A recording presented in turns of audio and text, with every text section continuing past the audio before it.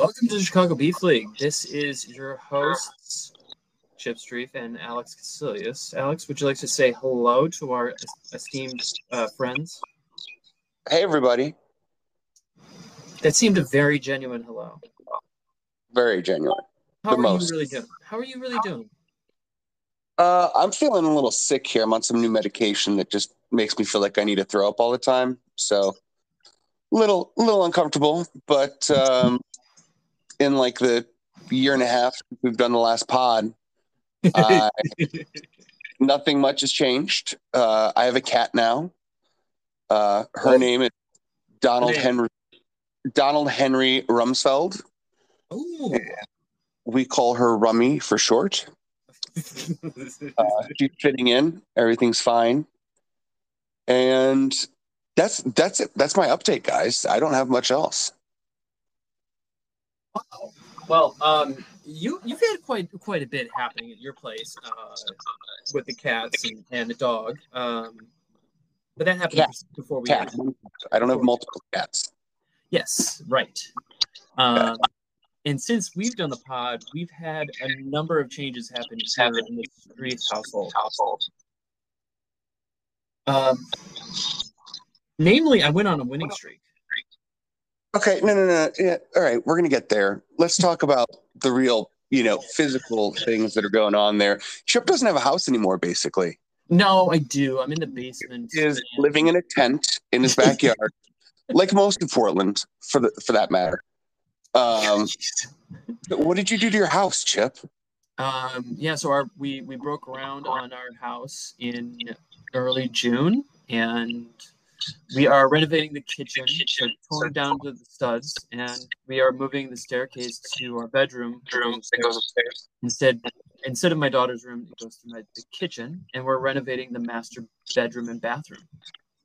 So it's a lot of construction, a lot of carpentry. They start at 7 a.m. They work Monday to Thursday, and it's really loud when you are opening your eyes. So do you go work from the office then? Or? Yeah, I usually go to the office around 8 o'clock, but the couple of other things that have been happening this summer is summer camps. Summer camps are not conducive to parents who work, 7 to 4 or 8 to 5. So when they start camp at 9:30 and end at 2:30, my life is in and out of the office and in and out of the house here. So that's been going on. Went to Germany. You don't have a no functioning kitchen, right? Like you have to. Yes. Oh yes. So we are also grilling in the garage. So we got a gas grill and we have a charcoal grill and a Smoky Mountain Weber. So we're doing all the grilling out in the garage. There's a lot of dust and a lot of bugs. Yeah, that sounds a lot like what the crackheads down the street from me used to do. They used like their generator to, power everything. So again, this is like typical Portland for most of the people listening. We are not typical Portland. But so I went to Germany for work. We also went to Vancouver, BC with my sister and my mom and the family, which was a great time. And then the other big news is Maddie had a baseball tournament. We had baseball every day, every night for 7 weeks. So that was dominating our life up until about mid-July. We went to Eastern Oregon to see him play, and it was a lot of fun. And that was for the state tournament, right? Yeah, it was a state tournament for 10 and under. Yeah. And then, so Little League World Series, that's 12 and under. Because Little League, they don't do Little League World Series for 10 and under. It's just 12 and under. Kind of. We won't go into that right now. But the team that won it for 10 and under was Bend. But they played Murray Hill, and the 12 and under Murray Hill team, which is Beaverton, Oregon, which is the suburb outside of Portland, they went to 12 and under the Little League World Series, and they were the team representing Oregon. So they were playing North Seattle, and the Washington team. Which, right? Yeah, it's Northeast Seattle, which is the league both of my nephews played in. And I didn't watch the game last night, but apparently the coach for the Northeast Seattle team is he was a dad of kids that were both Thomas and Felix's age. So when I was helping my brother as an assistant coach for those teams, you know, this guy we'd always go up against him, and he had dude, his kids were they'd only play catcher. That was it, unless they came to pitch. And they had he bought them their own catcher gear, sure, and their own helmets and stuff. Super intense dude. And anyway, apparently he's coaching the Northeast Seattle team, which is, you know, I don't know if he has a third kid or if he's just you know, couldn't give up coaching. But sorry, that was a distraction from Maddie. But my point is just that Maddie's not at that age yet where they do the the national tournament. Okay. No, but at least got a glimpse into is he interested, and I think he enjoyed himself. So we're gonna see if he wants to do fall baseball or if he wants to play with those kids more and more. So in all, it was a good experience.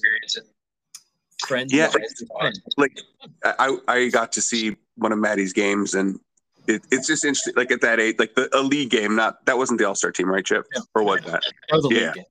So it's just interesting. Maddie's really good, and you know, looks surprisingly competent playing out there, given his training comes from Chip. But you know, he's one of those kids that you, for the benefit of everyone else here, who has he's one of those kids that stands out as the good player on the team. Yeah. So that's cool, man. Just to close out, the point of pride and just it's not it's not intended to be as brag, but more so just it's so cool to see. But the teams that Maddie played, they struggled mightily, and Maddie was the only one who really got hits off of the two teams that we played. So he was 3 for 6 or 3 for 7 in the two games, and they got destroyed by both of the teams. So he handled himself pretty well. Eastern Washington. Well, it was Eastern Oregon. Oregon, sorry, that's what I meant. Yeah. I'm sorry. But anyway, it was nice that he wasn't overwhelmed. So, kudos to him. Hopefully, we can grow from this. And he's grown. It's kind of I've now seen him over the last 8 weeks. He's grown. He's a large kid now.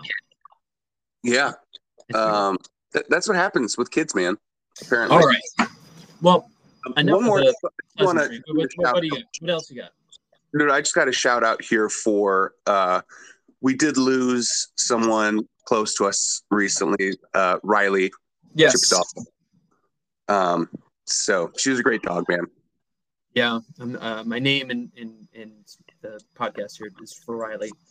I named myself Riley, and we put her down last Monday. It was a sad day, and she had cancer and something with a bad thing about her heart, and the doctors warned us that it would go quickly, and it literally in a matter of an hour, she went from totally happy, wagging tail, to unable to walk and lethargic, and I had to carry her to go to the bathroom. Anyway, it was sad to see her go, but she's in a better place. So we're better now. Still mourning, but yeah, it gets better day by day, man. Anyway, sorry, I just wanted to throw that out there. Now, moving on to baseball. More important. This is a great transition for, just let's do baseball. So basically what happened since we last did the pod 7 weeks ago is that Chip has not lost. And so is this right? Was our last pod, was I 7-0 when we did our last pod? Something like that. Okay. And since then, my team has gone 4-7. Or I'm sorry. Yeah, 4-7. And Chip's team is 2 games ahead in first place. It's really maddening. I think I was playing low in week 6 last time we recorded. I might have my dates wrong here, but I was 3-3, and fast forward to now, I've gone 10-2 in that stretch. Notably beating you, and I get to play you again this week. But I did lose to Josh and Lowe, my nemesis, basically, this year. So, Lowe. They're 4 of my 5 losses. We're going to talk about the standings here, but Lowe's team in second place. Uh-huh. So, congrats, Lowe. Lowe's got a solid team. I do think Matt Olson is doing rides.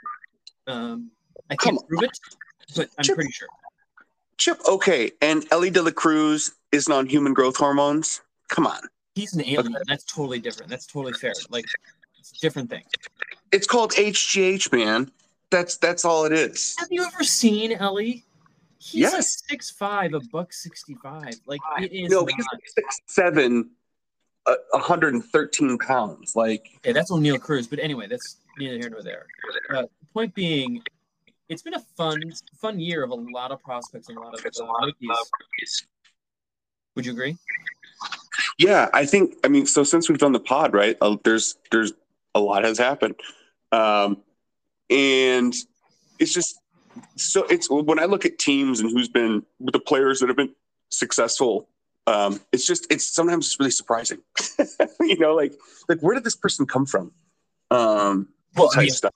Yeah, we could talk about the individuals, but the teams that have surprised this year, like the Rangers, the Reds, the Diamondbacks, and now like you're beginning to see that the Mariners and the Cubs, my two teams, are coming back. They're now in the playoff. You're all forgetting Baltimore.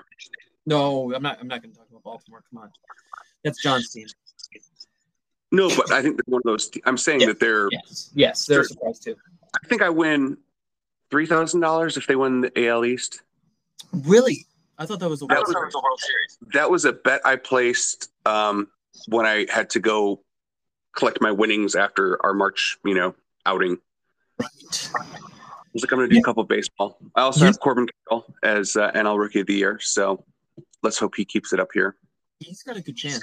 Speaking of which, this is changing. This is a tangent, but that day when we went to gamble on those basketball games, I remember Josh getting Jared Kelenic and me saying, "That's not fair. He's my guy." And well, Jared Kelenic had a good stretch for a couple of weeks in April, May. Do you think Josh would have wished he had made a trade at that point? Yeah, Kelenic, yes, he should have.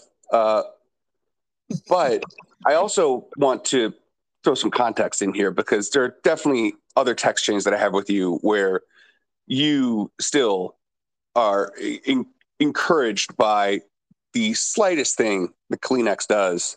Like if he, runs onto the field, you get the text of like, "Oh, there he is!" Like, it's gonna be great tonight.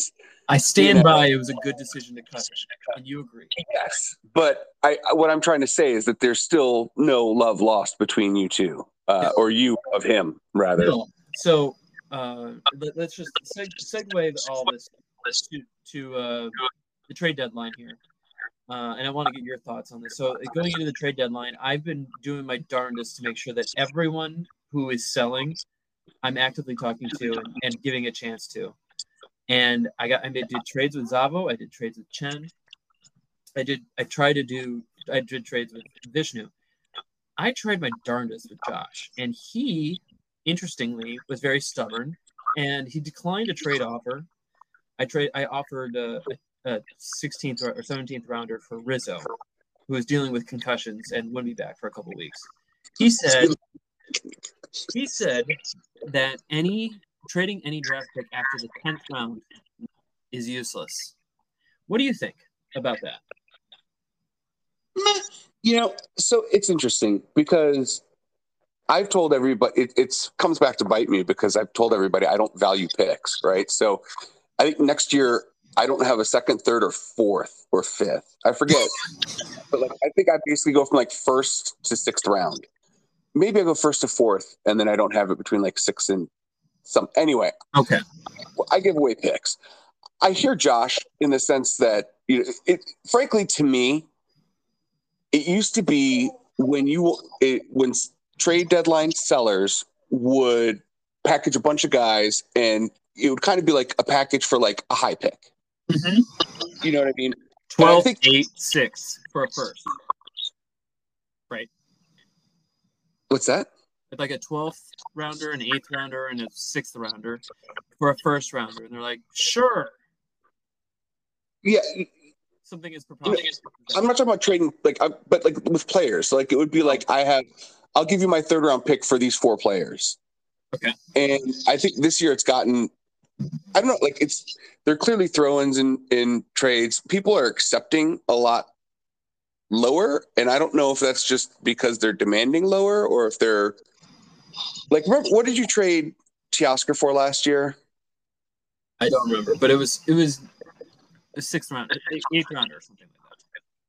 Yeah, like Teoscar this year would have gone for like, or maybe did go for like a 16th rounder.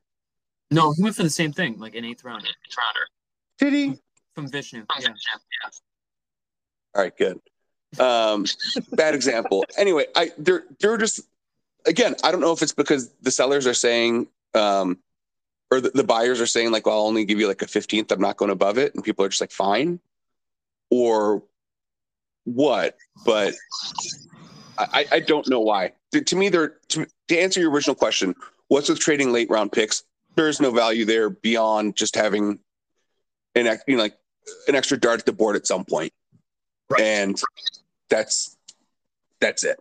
So I understand that. If I don't want to put, we'll get to this. Oh, I do want to say, sorry, just quickly on the other end of that, what's the benefit of holding on to a guy that you're not going to keep? Like if you know at the point that you're not going to keep somebody, then, if the best you can do is a 10th rounder, then, if you're out of it, what do you care?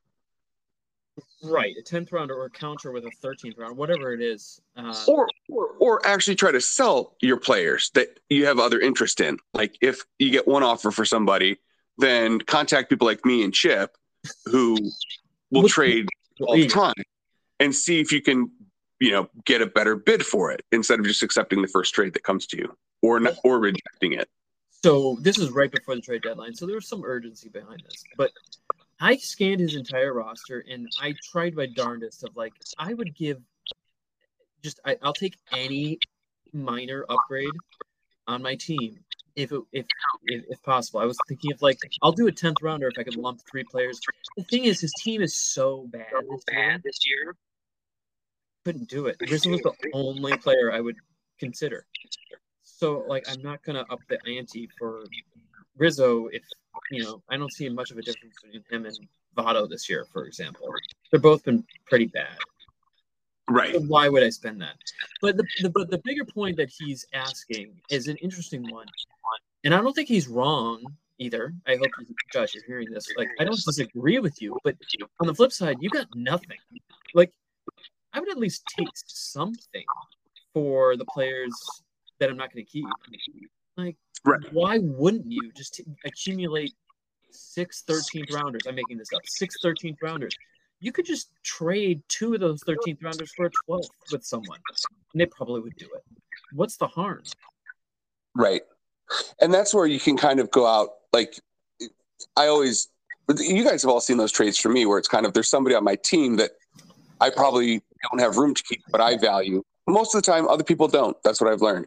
But sometimes I'll trade for like a later pick, and that's just because I know I'm good. And especially in the off season where it's like looking at people's keeper lists, and it's like, do you really think that person's better than this person? Like, give me, I'll sell this person to you for a later pick. It's just because I know I'm not going to be able to keep that person. I want something for that.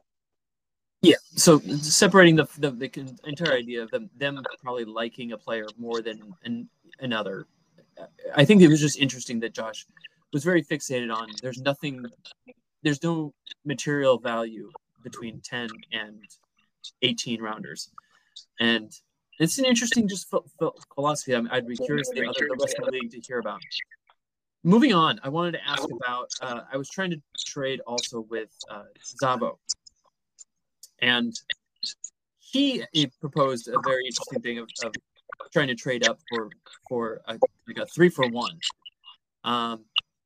And it's something we'll talk about in kind of the off season. But in general, what do you think? Because I think we'll invite Zavo on for a subsequent week in the next couple of weeks to talk about his team and his draft and his performance this year. But what do you think of his roster this year?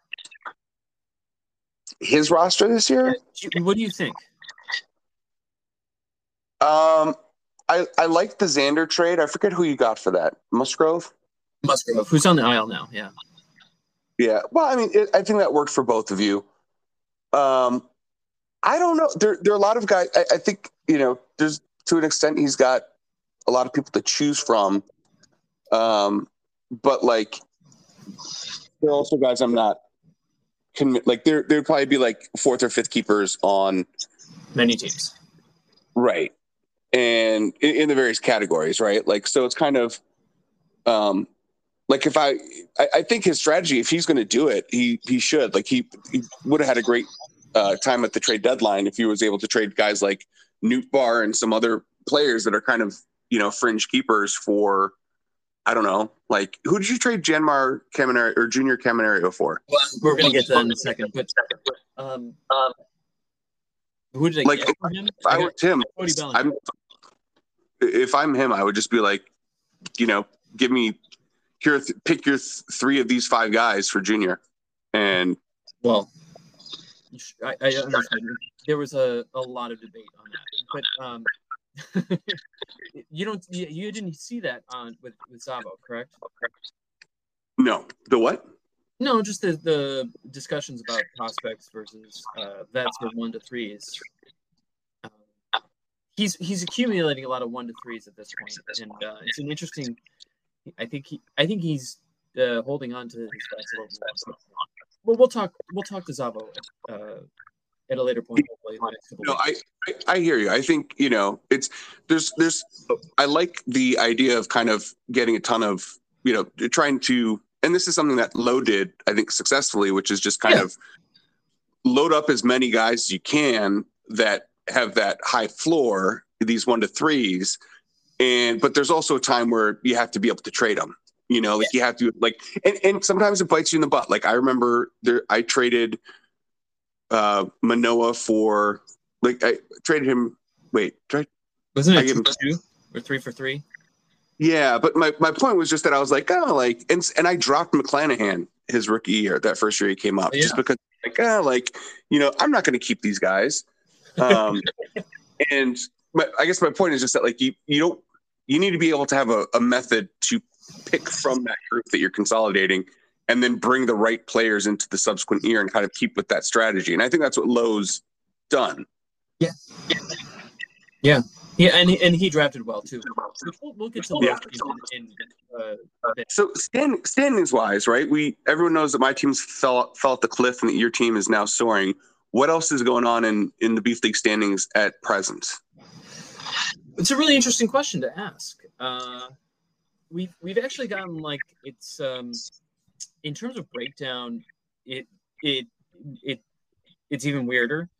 In that I think Josh's team, John's team is actually up there. John's on the outside looking in, 2 games out, and he has his 3rd best breakdown. And between you and me, I don't want to face him. I don't know. There was also a trade that he made with me where he hoodwinked me to acquire the Lowe brothers. But I'm not going to get into that. So I think we got a log jam. I don't see much difference between my team and your team, honestly, in the top 6. So there are 12 teams in the league. There are 3 teams that are clearly at the bottom. Is that right? Or are there 4? 4. Those teams are Chen, Zavo, Josh, and Vishnu. Okay. And then we have 6 teams basically in one area with 2 that are 2 games back, right? So we get 6 playoff spots. So those 6 teams right now are 2 games ahead of John and Jay. Correct. So John and Jay, basically, if they went out here and my team continues to lose, could supplant me, right? Or any one of those folks in the top 6 there. But yes. And you just to pick on you for a moment, you play me, of course, but in this week, and who knows what's going to happen. But you play Sunil next week, and Sunil is another team that's pretty darn good. Ohtani, I bet you it's going to be Angels against the White Sox, and Ohtani is going to hit 30 home runs against the White Sox. Now, hear me out. You could lose these 2 weeks and still get in the playoff. Easy. Right. So yeah. You play Chen and Josh to close out the year, and I think you've got good shot against both of them. And basically, like, again, there's you're ahead. You're up by 1 game against Lowe. Lowe is up a game against a group of 4 teams. Mm-hmm. And then again, that's when John and Jay are 2 games back of those 4 teams. So, yes, a lot can happen. I think it's going to be exciting. Yeah. Again, there are trends. Like, my team is trending down. Your team is trending up. Another team, low, trending up. So I'm interested to see how everything plays out. Any wisdom in terms or insight into your team's quote unquote fall from grace?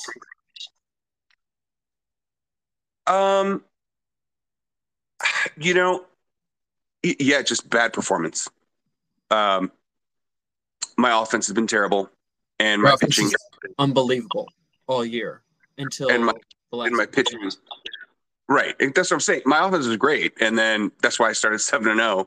And my pitching has been inconsistent all year. But at the same time, I'm throwing out guys like Verlander, Darvish, guys that just I wouldn't swap them for other people. Do you know what I mean? Like there's nothing. I don't look at the waiver wire and I'm like, who can I replace Verlander with? Right. Like, if Verlander's on your team, you start him. Mm-hmm. So it's just kind of, I guess, inconsistent pitching, and then my offense has gone quiet.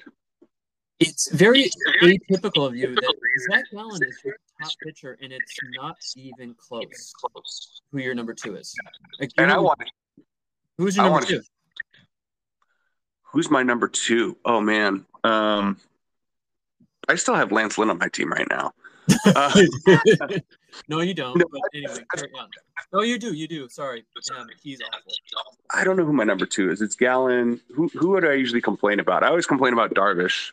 Well, Darvish, Paxton, Urias, and Verlander all are in the 200s.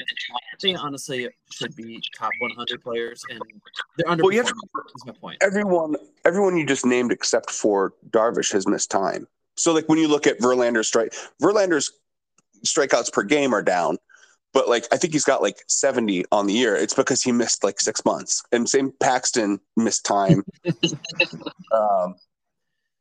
Anyway, Urias too. You've dealt with injuries is the ultimate point, right? And Bichette just went on the IL. That's a tough blow. Then the whole Tim Anderson. Do you guys remember when Jose Urena or Urethra, whatever his name was, so like the Marlins pitcher, and he like broke Acuna's hand, or like just kept pitching, hitting him. Remember that? And like Jose Urethra is like on my list of people who, like, I would pop his tires in the car in a parking lot if I saw him get out of a car. Tim Anderson, his recent antics here are very concerning for me. He's on the team, as is Jose Ramirez, and one of those guys doesn't suck. I'm with Jose on this the whole way. Tim Anderson is just, I don't know, and the bigger question, like for the White Sox too, right? They're obviously going to pick up his option, but like they have all this. It's coming out now that they have a terrible clubhouse. Middleton and Lance Lynn corroborated that, and like it's so depressing being a Sox fan now. It really is. I'm so sorry for you. Yeah, and like anyway. I would only wish this on the St. Louis Cardinals, but fortunately, it literally happened to the Cardinals. So yeah, you can't be as bad as the Cardinals this year. No, which is to me really surprising, but it's got to be their pitching, right? Their pitching they don't have anybody good. Well, now they don't. Montgomery actually pitched really well. Anyway, we're getting off topic. But the point being, in terms of the standings, we have an exciting post-trade deadline run here of 4 weeks. We've got a lot of fun. We got some key matchups. I think the breaking news is that we're going to try our darndest to have the teams that are on the way out between Josh, Shen, and Zavo. We would like to have them on the podcast here in the next couple weeks, and we'll be talking about their teams, and then we'll also talk about the current standings in the playoff race. Yeah. And so just quickly, I want to go to our mailbag, and we addressed a question from Josh regarding kind of what's the point of late round picks. And we got an email from a listener named Lauren. Lauren's a big fan of the show. First time caller. Yeah. Yes. He's got all the merch. And anyway, Lo actually had the same question as Josh, which is, what's the point of late round picks? And if you apologize, I wanted to spend a moment here and go into just a wee bit of detail on the hypothesis that Josh had, that there's no value in the later round. So I did a robust analysis, robust being the key word here, of looking at players that met, and this is a very analytical term, met expectations or exceeded expectations per round. So the first round, I calculated that there were 7 players in the first round that met the value or exceeded it. Alex, you can probably go through the first round and confirm, or you can argue with me. But as you go through the entire draft, there's about, some rounds have 7, most rounds have 4 to 5 players meet or exceed expectations. There's 1 or 2 players that have like a surprising injury. The rest of them are just bad picks. Don't meet expectations. But in general, once you get to like around 14 is where you see a little bit of a drop off from 4 people to about 1 to 2. So there is some credence or some value in what Josh is saying, but in general, it still stands by like it's still a lottery pick in general of every round. And what do you think in terms of there is a precipitous drop off after the 14th round or 13th round? Yeah, and but those are also the rounds where we're, especially in this league where we keep X number of players, right? Like we have, at that point in our draft, we're picking guys that theoretically we should be okay dropping, right? Either like, is it a starting pitcher that's, might make the rotation, speculate. Is like a young, or is it an old guy who's had a good career and is just kind of on the tail end, take a flyer, and the only point, what you added there, Chip, is like, fine, there might be only 1 or 2 per round at those rounds, but if you have 4 picks in that round, the chance that you're going to get one of those 2 guys, right? And it allows you, like, strategically, like if I have 2 picks in this 15th round, I can be like, well, I'm going to take Dylan Floro because he might be closing, and I'm going to take a young guy, maybe a minor leaguer, maybe, I don't know, just Spencer Steer, like, point being, just like, you can pick 2 different types of players in that round and have a better chance of actually getting the guy that has the value. Yeah, and 2 other things. There was a principle that I read long ago that I really have not employed very often, and I really should. Yeah, it's coming. This is something to share. But the later you get in a draft, the more likely you should drop them early in the season. You shouldn't hold on to a player if they're drafted in the 20th round all season long, unless they're any good. So you shouldn't feel the investment. But interesting, like round 15, I'm just going to cherry pick just for education here. The best picks in this draft, in this round, Justin Steele, Zach Eflin, Esteury Ruiz. That's 3 picks that all met or exceeded expectations. What would you say of Christian Encarnacion Strand? That type of pick. Given what you know now, he's been promoted and he's playing. Is it a failure? Is that a success? What would you call that? I'm sorry, he was picked in that round? Yeah. Oh, no, I think that's fine. I think you're getting, because the idea with the guy like him is like, if he goes on a homer binge like he's capable of doing, like maybe he's a keeper. Maybe he doesn't have enough at bats to qualify for 3, and you can keep him as a minor instead of some guy who's like 17 and just had Tommy John that you've been holding on to. So yeah, so I'm cherry picking. So Josh, if you're hearing me, take it with a grain of salt. Termarr Johnson was also drafted by John in this round. I think that's a good speculative pick because he actually had a good season this year. Vishnu picked Carlos Santana, who's been the 12th overall first baseman. That's not a bad value either.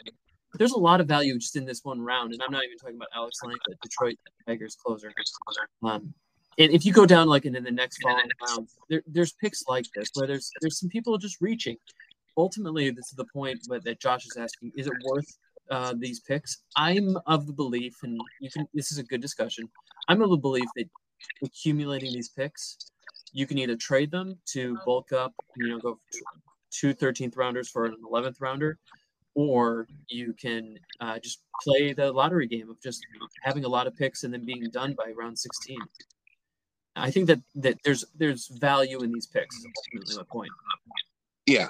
And the thing is, for people who do trade picks like me, the way that I try to overcome the dart theory here is just being on point of like, okay, who are the guys that are not going to get drafted that I want to, target to pick up immediately, right? Like, is there a guy who just I know has an everyday spot, but he's like whatever, and it's like I want a backup shortstop or whatever, or is it a young guy? Anyway, the point is just there's value later. It's still throwing. It's still dart throwing, but I agree with you in the sense that like if I can have 2 picks in a round, it's always better than having 1. Yeah. What's the harm? I mean, you have an extra. Yeah. So, and for example, like in a round like that, right, it would allow you to pick somebody like Termarr Johnson as a minor leaguer and pick somebody like Carlos Santana or whatever, who's viable. Exactly. All right. What were those other picks or other questions? No. So those other questions here were, let me see if I can pull this up. Said with the win stat getting more arbitrary and random, with starting pitchers going shorter into games, should the league replace wins with quality starts? Interesting question. What is your thought on the correlation between quality starts and wins? It's a good question. I don't know. I would say that there are more quality starts than there are wins. But I don't know if that's accurate nowadays. Like, and frankly, I don't even know what starter wins, like starting pitcher wins, right? Versus quality starts, because you can vulture wins for relievers. We're not talking about that. Right. Let me see here. I'm pulling up Fangraphs and looking at quality starts versus starting pitcher. All right, and do you know who's leading in wins right now? No. Justin Steele is number 1 with 13 wins. Oh God, the Cubs. I don't understand. It's $5. You can name number 2. He's tied with Justin Steele. I'll give you $5. Number 2, so he's not tied. If they're tied, then he's also number 1. Yes, he's also number 1. Sorry. American League or National League? Well, I'm giving you money here. Come on. I don't have I have no idea. No one on my team. NL. No one on my team. I'm going to answer that. Okay. Blake Snell. It's actually Blake Snell is not. He only has 8 wins. It is. I'm just looking at this. Jesus Christ. Taijuan Walker. Never. Is it really? Yeah, 13-4. Just a shade under a 4 ERA. But yeah, and nothing in terms of K per 9 or any of the metrics that like he just strictly eats innings. Yes. And wins. Where the hell? All right, so Chip's doing this. I want to discuss Lowe's third question, which is because no one wants Chip's input on this. Commanding lead in the standings, which is he is up 1 game over Lowe, is the only thing that can stop Chip. The answer to that is 100% Lowe. I think that what's going to happen this week, Chip he's dominating me right now in our matchup. And it's because he cheated. He had too many pitchers going. And also, Chip has this whole luck thing going where, like, okay. Dylan Cease beats Dylan Cease, who's been terrible recently, beats Gary Cole and the Yankees at Comiskey. Okay. That's just luck. That should not happen with this White Sox team and with the way Cease is pitching. So Chip is going to lose this week to me. This is my prediction. Oh. And it is going to tear him apart. He's probably going to bench Ellie De La Cruz next week. He's going to other reasons. Go ahead. He's going to totally mess up his pitching lineup next week. And we're going to see Chip lose 2 weeks in a row. Wow. You know who I play next week? That's not my responsibility.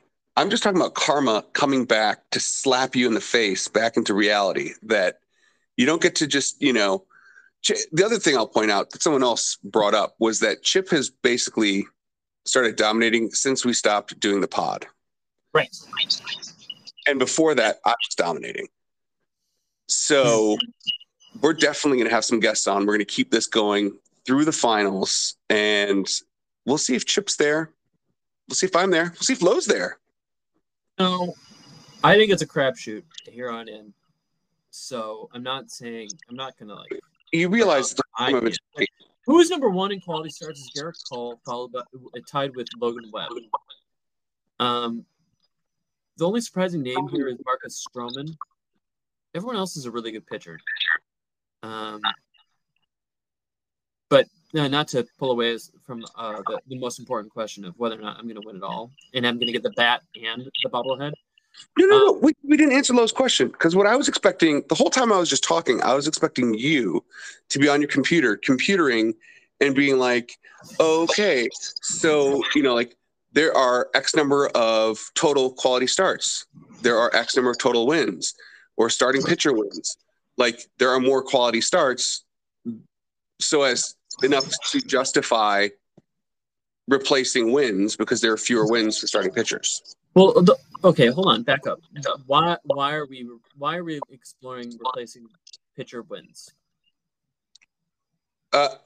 Lowe's question was that with their win stat, it's more arbitrary and random, and with starting pitchers going shorter into games.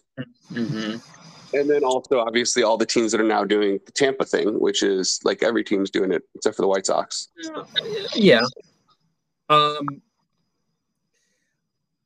In general, I think quality starts are more prevalent than starter wins. Yeah, by far, easy. It's more directionally accurate towards pointing towards the best pitchers. That being said, there is value in reliever wins, which if you go to quality starts, you eliminate. And pitchers, the whole having a starter like go for an inning, a couple of years ago we thought that was like a new trend that was going to like every team was going to start doing. I don't see every team doing it. I see teams with a really bad fifth starter doing it, and then they call it the bullpen day or reliever day or whatever. Like, it doesn't happen that much. Well, frankly, it doesn't happen that much in Tampa anymore either.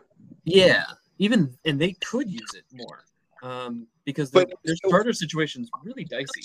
So here's the question, and I think this is ultimately the root of the question, which is: do we want something that may better reflect the pitchers? Reflect the starting pitcher in that specific role, like the starting pitcher, like. Quality, obviously, a reliever can't have a quality start unless it's smart.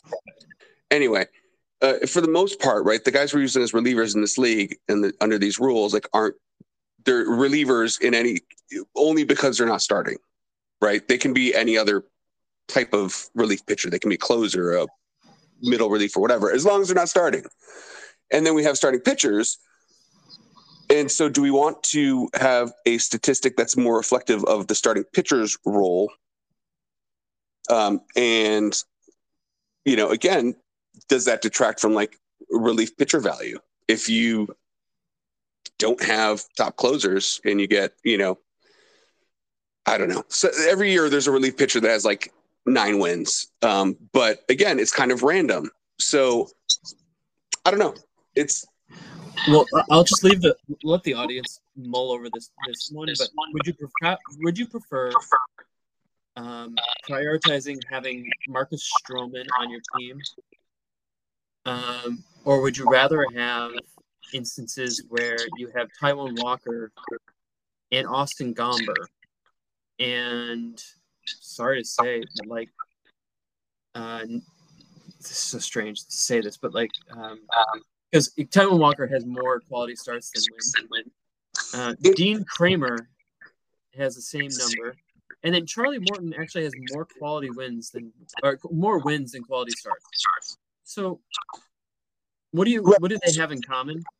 They're all guys who give up a lot of runs, and yet their teams let them go deep. What is better? Like, us playing the game on pitchers that are really good to pitch 5 innings, or having pitchers that go 7 innings and give up more runs? Grant Hashcraft is an example of this. I think that we look at, kind of so in terms of how I certainly would look to either draft players or keep players or pick up players, right? I'm not looking at wins. I don't look at that, right? And so probably the statistics I'd look at are more associated with like a quality start, right? I'd look at like, oh, okay, like, is this guy, what's his K9, what's his K per 9, what's his whip? I don't even really look at ERA that much, but like, I don't know if it would change how I would play strategically. I'm still looking for those pitchers that can go 5 innings or 6 innings or 7 or 8 or 9, whatever. It's only 5 innings. So I don't think it would change the way I play the game strategically. Which is, that's just my thought. Like, I still target the same type of pitchers. Agreed. And Blake Snell is the perfect example for me of going like a guy who goes 5 innings. And is he going to get the win? No. But this year is the example. Is the anomaly. He's actually been really good. Right? But he always does 5 innings, 100 pitches, and he gives up like 6 walks. And he only gives up 2 earned runs, but he doesn't get the quality win. But he could qualify for the win. Or quality start versus the win. And I think that so here's the thing. If we were to do a quality start type thing versus wins, what I'd be interested in knowing is, like, at the end of the season, how many total across the board, how many quality starts were there in baseball? Right? It's and like 30% more. 30% more. 30% more quality starts than there are starting pitcher wins. Right? Is that what you're saying? Yeah. Roughly. Yeah. So I guess here's the thing. I think it could, in my mind, what I'm thinking is if there are more of those, that means there are more points for us to get. I think we still end up valuing those players the same and evaluating the same, but we're just we're going to have more reward, right? Because there's going to be more points. We're still going to be going for the same pitchers. No one wants Taijuan Walker. Yeah, I mean, he's good, but he's not that good. And we're in that new system with quality starts. He would move up. I think in general, it's fine as is. I don't think there's a better metric than wins, unfortunately, at this point. Well, I think this is that's gonna put a pin on the show because we've answered Lo's question, and what I'm going to say is when we make it to the playoffs, we might have Lo on as a guest, and he might be able to make his argument. Yeah, we might want to continue this over the year and the off season. Yeah. So anyway, folks, if you have any questions, any feedback, anything, chicagobeefleague@gmail.com, and we're gonna do our best to talk to you guys all next week. Yes, we will make it happen. All right. Ciao, y'all.